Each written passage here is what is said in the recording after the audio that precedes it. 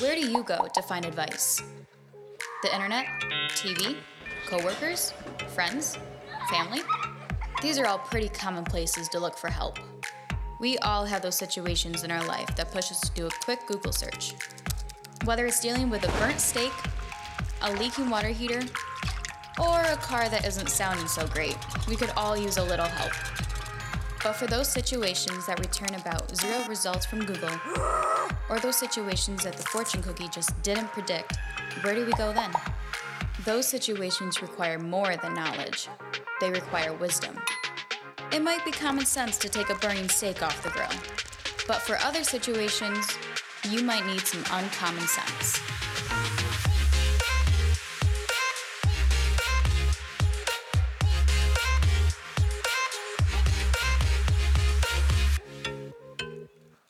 Well, good morning, everybody. My name is Aaron Hickson. We're so glad you're here at Northridge, whether you're joining us online or from any of our Rochester area locations. We're so glad that you're here. A special welcome to all of our guests. Of course, thanks for checking out Northridge Church and for being here with us. We are in a series called Uncommon Sense. We're unpacking the wisdom of the book of Proverbs and applying it to our everyday life. And I think what's great about this series, one of my favorite things, is that you don't have to follow God. You don't have to love Jesus. This series will be helpful to you if you're willing to live out some of the principles. That's what's so great about wisdom, is that even if you're not really bought in, you can be living #your best life by listening to what the Bible has to say in the book of Proverbs. So I'm excited about that aspect of it. Don't get me wrong. I think you should be all in, and we'd love to talk with you about that, but I love that obeying God has some fringe benefits, even just because it's the truth. So, hey, let's jump in. Let's get some context for a minute. If you want to jump into the book of Proverbs, Proverbs 1, we're going to be all over the place, but page 510 will get you into the ballpark if you're using one of our Bibles. But in week 1 of this series, our lead pastor, Drew, he talked about wisdom and the source of wisdom. And he said the source of wisdom is the fear of God. And that might sound weird, but that's because the fear of God is a proper view of God. And when you view God properly, you view the world properly. So that's the source of wisdom, is the fear of God. And then we're applying it to some hot topics in our lives where we could use a little more wisdom. And so last week, Drew applied it to the topic of sex. This week, we're going to be applying it to the topic of parenting. In some sense, these topics are in logical order. Dad jokes. All right. So if you're a parent here today, we hope this will be helpful. If you're not a parent, please don't check out. I think it still can be helpful for you as well, because we're really going to be talking about what the goal of parenting is, like what you're hoping your kids will do or act like once they get to be all grown up. So this is a good chance for all of us, whether we have kids or not, to evaluate whether we've ever actually grown up or not. Because adulting can be hard. It really can. And so this is a good chance for all of us to just do a quick systems check to make sure we ever became adults. And you know what I just realized? Today is Father's Day. Happy Father's Day, yeah. But, you know, we're talking about parenting, and that's like a big coincidence. It's not a coincidence, we actually planned it, but I think it was terrible planning, because despite the fact that we knew we were going to be talking about parenting, they still gave me this topic, and that's an awful idea. Your boy needs all the help he can get in the area of parenting. We are in the middle of the battle right now, my wife and I, and I'm not sure we've got anything figured out. We have not been parents for very long. In fact, I want to introduce you to our kids. We have a 2-year-old. His name is Grayson. He's kind of embracing summer for the first time with the tanks and the ice cream. So we like him, my wife and I. He's a cutie. But we have a new addition who's 1 month old. His name is Lincoln. And he's winning the cute battle right now, let's be honest. Grayson knows that when he gives him hugs, he gets extra attention, so he's all in on that. And we only have one picture of the 4 of us together. It's because my wife is a champ, and she was hiking 3 weeks after she had a baby. So, you know, hats off to my wife. She's incredible. So anyway, we're very new in this parenting journey. Those are our kids, Grayson and Lincoln. And I just want to say, you know, days like today, Father's Day, make me kind of step back and reevaluate my status as a dad. And sometimes I feel like the prognosis is not very good. We're going to be talking about parenting today, but I'm not doing it from some lofty position of having it all together and knowing how it all works. Whatever amazing hotspot volunteers have my son Grayson right now, they know that I am not an authority on the subject of parenting, okay? The only thing I would say that I have the natural ability to do as a dad, and I don't mean to brag, but I have an intuitive ability to pick the worst possible diapers to offer to change. Again, I'm not trying to brag, but I have an uncanny ability to step into diaper maintenance at the worst possible times. Is there going to be more poop coming in the middle of this diaper change? It looks like a diaper for dad. Okay, or is there more poop than one diaper could ever possibly contain? Perfect, I'm in, right? So I'm not saying my wife isn't willing to handle these things. She totally is. It's just that 75% of the time that I'm changing a diaper, something absolutely unprecedented occurs. And it's really, truly terrible. It's about the only thing that comes naturally to me. The rest of this process, my wife and I are genuinely looking for all the help we can get, talking with friends, reading books, and trying our best to avoid as much social media parent guilt as we possibly can. And there is plenty of it out there, let me tell you. But I think there is something with parenting that we all know intuitively. Whether you're a parent or a teacher, a grandparent, aunt and uncle, it doesn't matter. If you've ever interacted with a human, you've probably noticed that parenting matters. Parenting matters. This is just true. I know there's the nature-nurture debate, and we all probably come down on a little different place on that. But when you interact with the rudest customer of all time, you probably don't say to yourself, I bet he was just born really rude. No, you're like, where are your parents? Were you raised in a barn? Can I speak with them, please? This is ridiculous. Or when your student won't listen in the classroom, they refuse to do their work. So you call a parent-teacher conference, and then the parents refuse to show up. You go, oh, I get it. Okay, I see where he gets it. And in a different sense, and this is sad, like nobody thinks of a child who's been tragically orphaned and think like, oh, that won't impact their life. No, that's ridiculous. Or with foster care, nobody thinks like, hey, let anybody become a foster parent.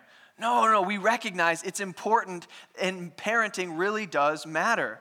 Whether it's our own personal experience, even our interaction with our own parents, we all know that parenting matters. I don't think you need any stats to prove it, but I'm going to throw one at you anyway.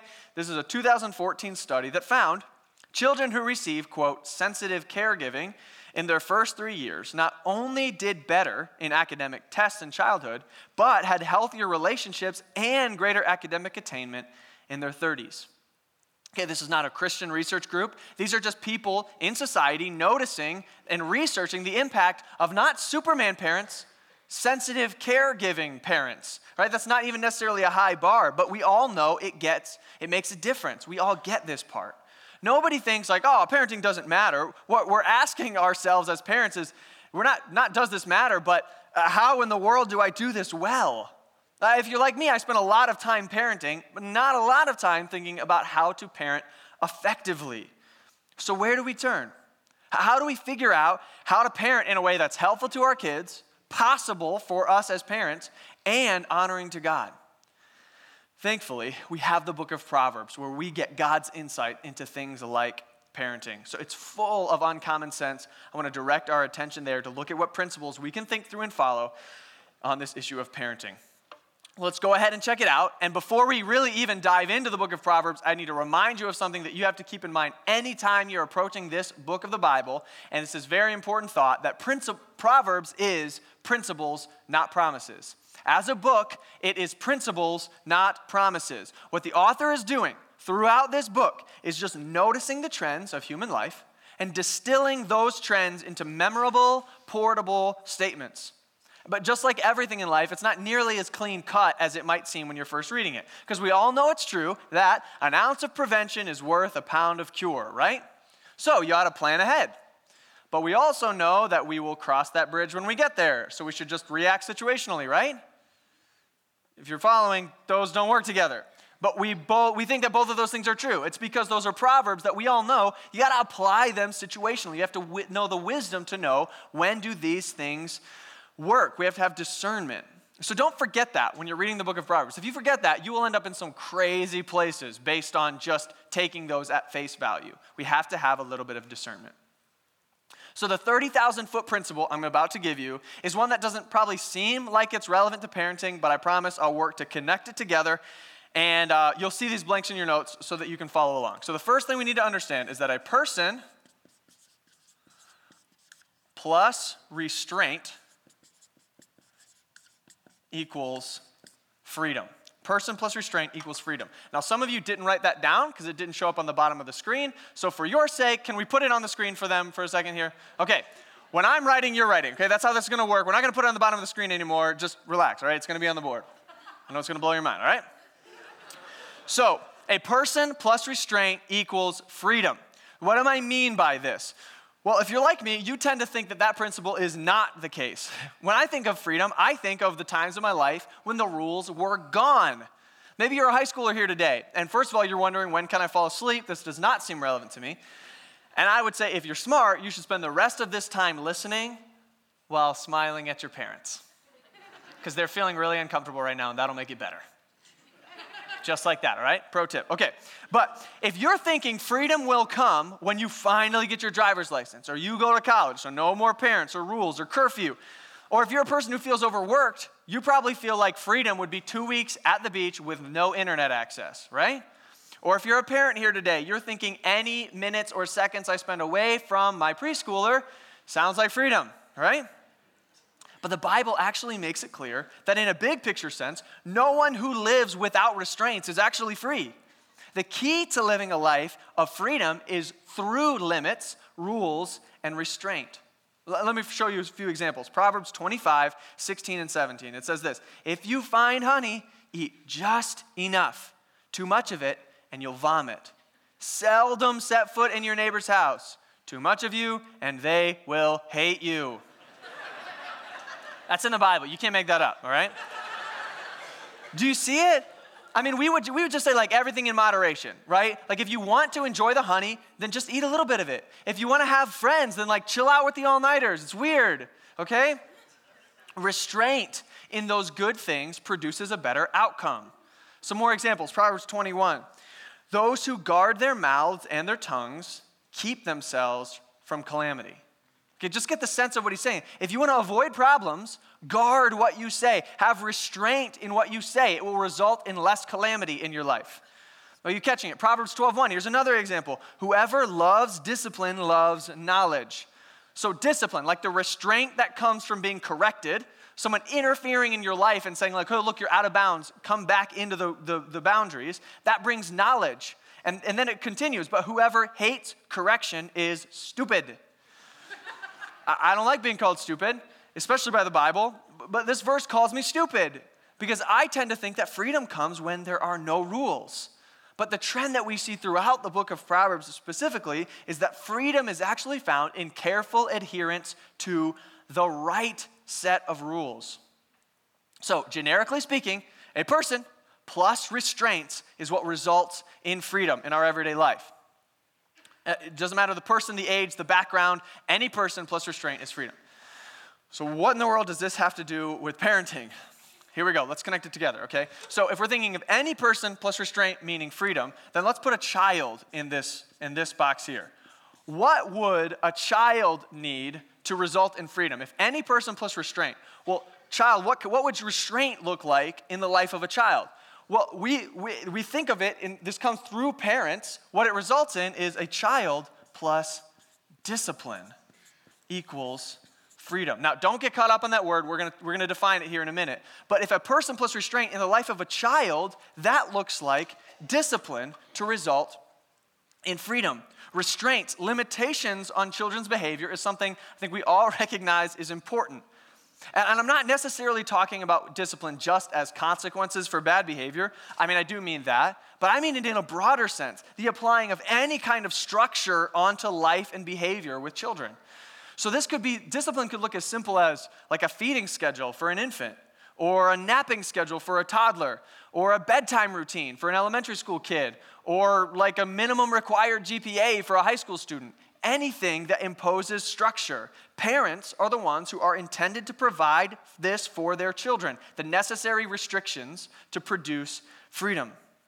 And what we said earlier is that we also know that parenting matters, and now we're discovering why that is. The Bible seems to think that parenting matters because discipline matters.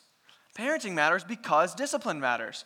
And this might seem like common sense, but I would say it's only common sense because it was once uncommon sense, and the Bible has had influence on the way that we think and how our culture operates. There is, let me tell you, no shortage of verses in the book of Proverbs about parents and the importance of discipline.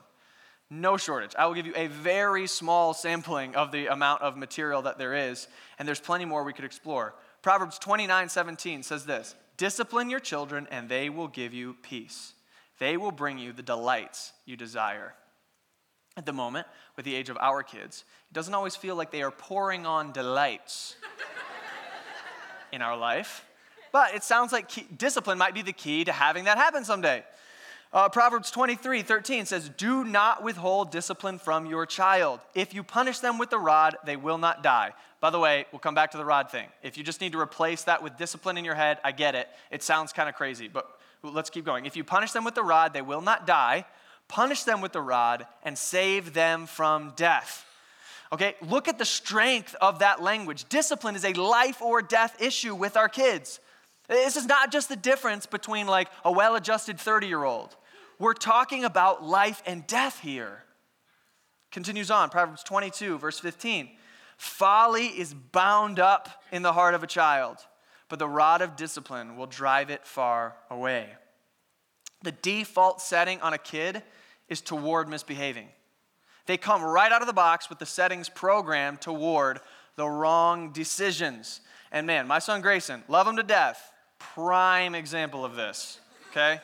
Right now, we're just starting to like build the framework around obedience, it feels like. But he is totally bent towards sin and rebellion, all right? I have no idea where he got it. He did not get it from me. Okay, yeah, he definitely did. But this kid, he's full of this rebellion stuff. Some prime examples. I'll just give you some quotations of actual conversations that we're having with Grayson right now. A typical conversation between me and G goes like this. Again, when we need to obey, we remind him a lot of a phrase that we stole from somebody else. That's, we need to obey all the way, right away, the happy way. Okay, we're saying that all the time. Grayson, you need to obey all the way, right away, the happy way. So when we get into a moment where I'm just like, okay, buddy, look at me. Young man, I'll say that all. Young man, I need your eyes. Look at me, okay? You need to pick up your chains. You need to obey. Right away, all the way, I'll ask him to repeat it. He's usually like, happy way. I don't think that word means what you think it means, but you're not getting it, all right? But we did not have to teach him to be sassy and pouty. That just came right out of him naturally. Or another one, he and I, we're always talking about his goal. We've given him a goal in life, and the goal is to please God and make mommy's life easy. So all the time, I ask him, seriously, you go up to G and ask him what his goal is. He'll say, please God, mommy life easy, okay? But so sometimes I'll ask him, like, okay, buddy, we're in a difficult moment here. What's your goal, bud? And he'll go, please God, mommy life easy. I'm like, okay, great. So you tell me right now, as you're whining and complaining about eating the applesauce that you requested in an orange container, which your mom graciously has given to you, as you're whining and complaining, are you meeting your goal? He'll go, Grayson not want make mommy's life easy. Well, congrats, bud, you're killing it. But all this is just bound up in the heart of this child. He was born with it. And discipline is designed, I'm hoping, to drive it far from him. Proverbs 19:18 says, discipline your children, for in that there is hope. And brother needs some hope. Do not be a willing party to their death. I know that there are moments probably where we feel like we want to wring our kids' neck, but we don't mean that seriously. None of us want something bad to happen to our kids. But this verse is saying that when we don't discipline, we are becoming an activist promoting their death. And then in Proverbs 13, this one's hard to read. Whoever spares the rod hates their children, but the one who loves their children is careful to discipline them. I would bet that 0 parents listening right now would say they hate their kids if we're being serious. But the fastest way to know if you hate your kids according to the Bible is whether or not you employ discipline. Wow. And again, this is just a sampling. So the Bible teaches, seems to, that discipline matters. And parenting matters because discipline is a parent's responsibility. So it comes back to that dynamic that a person plus restraint equals freedom. And the God-given role of parents is to impose this restraint or structure in order to help them become people who can live a life of freedom. Now, I need to make a few comments about discipline so that we're on the same page because I know this is easy to misunderstand. First, these verses and the Bible do not at all condone child abuse. Okay, especially as modern readers, we hear anything about rods and children, and our minds immediately go to a parent reacting out of anger and abusing their child for no reason and inflicting harm upon their kids. That is not at all what the Bible is talking about. We need to be very clear about that. In no way would the Bible recommend any form of parental discipline out of anger for the purpose of abusing a child? That is always, always wrong. Hard stop. However, the Bible does consistently and strongly recommend forms of discipline that give memorable consequences in order to encourage a change in a child's behavior. Now look, every kid, every situation is different, and honestly, I'm not even really going to go into methods of discipline today because of just our normal time constraints and how complicated that topic is. But we're going to put out some great resources on that this week in the Equip email. Use that box on the bottom of your connections card where we can sign you up for that email, and we'll get you some resources to think that topic through. But suffice it to say, if you're a parent who isn't helping your child to see the folly of their own behavior through meaningful consequences, the Bible says you hate them. I know that my wife Lauren and I have used just about every discipline method in the book with our 2 short years that we've had grace in to work on this principle. And it's just a difficult thing to work through. But another thing we have to recognize with discipline is that corrective discipline is not the only kind of discipline that exists. When the Bible is referencing, it doesn't just mean consequences for bad behavior. I think we could impose other types of discipline in the life of our kids in order to help them achieve the goal of developing a habit of wisdom and discernment and good habits. This doesn't just come from being told, no, get your hand out of the cookie jar. As parents, it also comes as we help establish good, nutritional meals at dinner, not just saying no to the cookie when they've already had 10, right? Parents have a vital role in providing structure and discipline, not just consequences. Parents are the primary means that the restraint that we all eventually need enters into the life of a child, and the Bible is super clear on that. But what's the goal? Like as a parent, what am I trying to do? We're just going to discipline our kids so that for the rest of our lives we have to hover over them watching their every single move? I sure hope not, because that sounds exhausting and terrible. But that's not the goal of discipline, thankfully. The goal of discipline is actually self-discipline. As we're disciplining our kids, the goal is self-discipline. The goal of correcting them is self-correction. Here's what Proverbs says in Proverbs 22, verse 6. It says, start children off on the way they should go, and then even when they're old, they will not turn from it. Again, principle, not a promise, it's not a guarantee, but we get the idea. As we impose discipline and restraint on a child over time, the goal is that we would no longer have to impose certain rules or structures because the child will become responsible for their own behavior.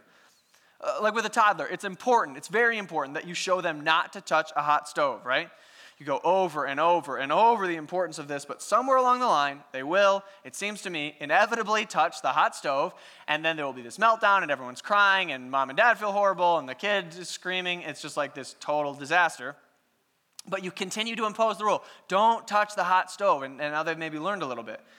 But if your teenager touches the hot stove, you don't feel bad for them, right? You're way past the threshold of self-discipline at that point. You probably haven't reminded them of that rule in like a decade. So when your 16-year-old touches the hot stove, it's like, that's on you, bro.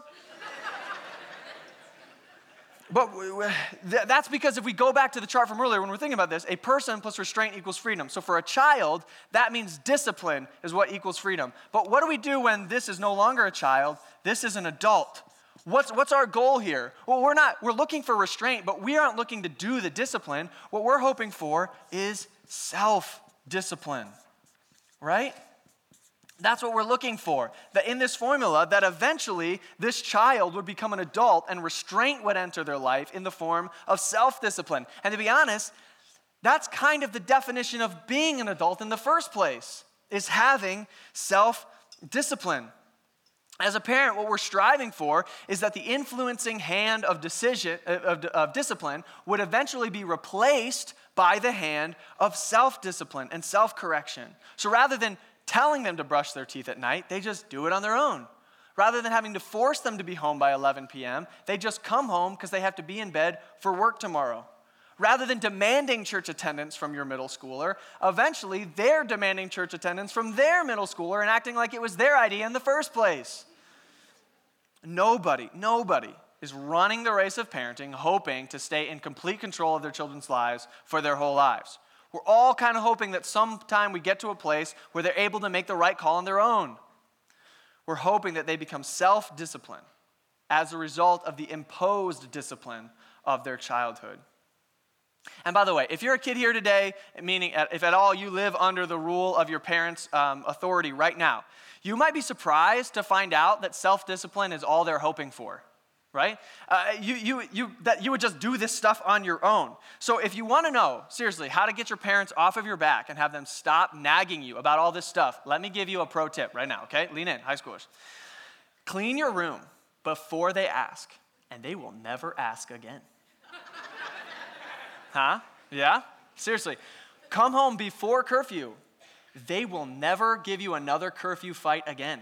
Seriously, it just won't happen anymore. You'll amaze. If you choose the right thing on your own, it's incredible how quickly your parents become reasonable.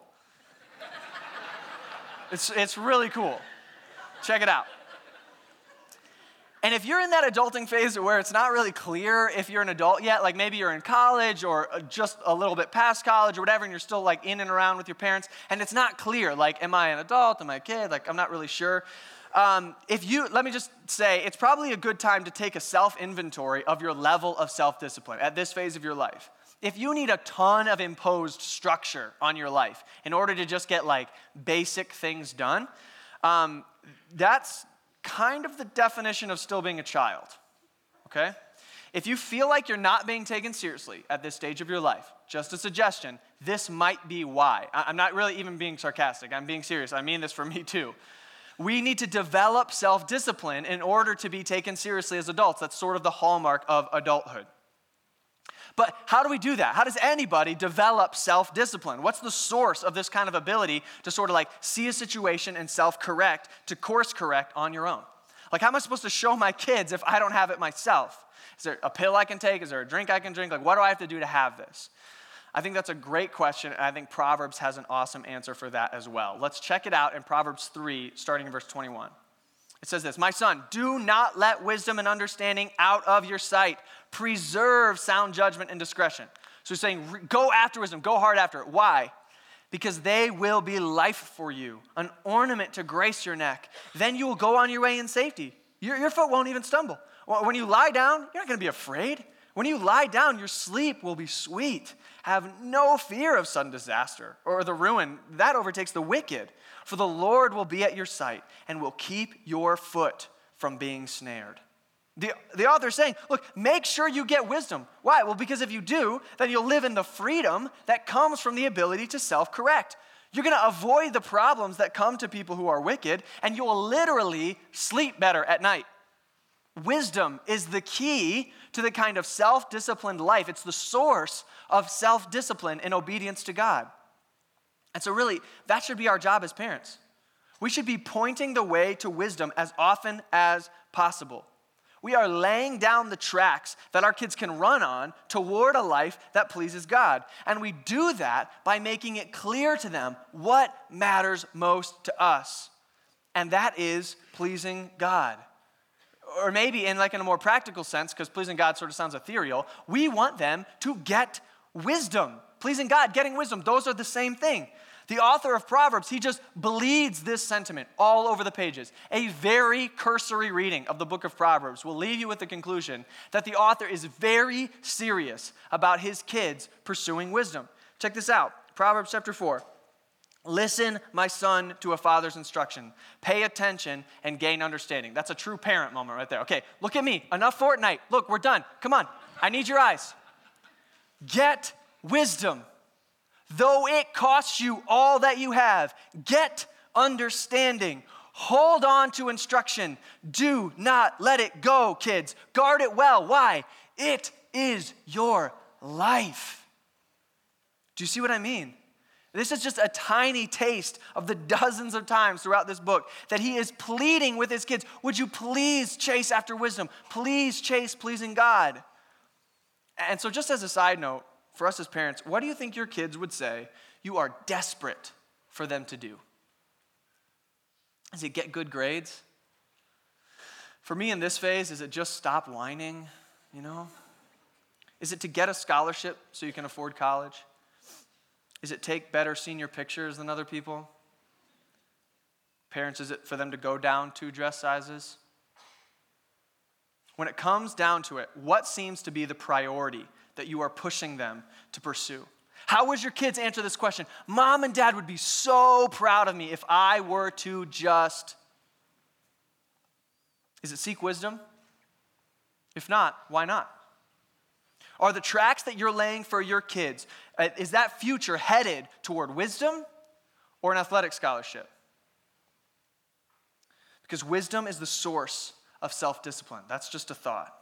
Self-discipline is the key to a life of freedom that comes ultimately from pleasing God. As parents, the wisdom that we have, that we were given from God, from His Word, from living and understanding the gospel, that was meant for us to pass on to our children, to lay a foundation for them to be able to please God. So what is our priority? What do we want them to get? It needs to be wisdom.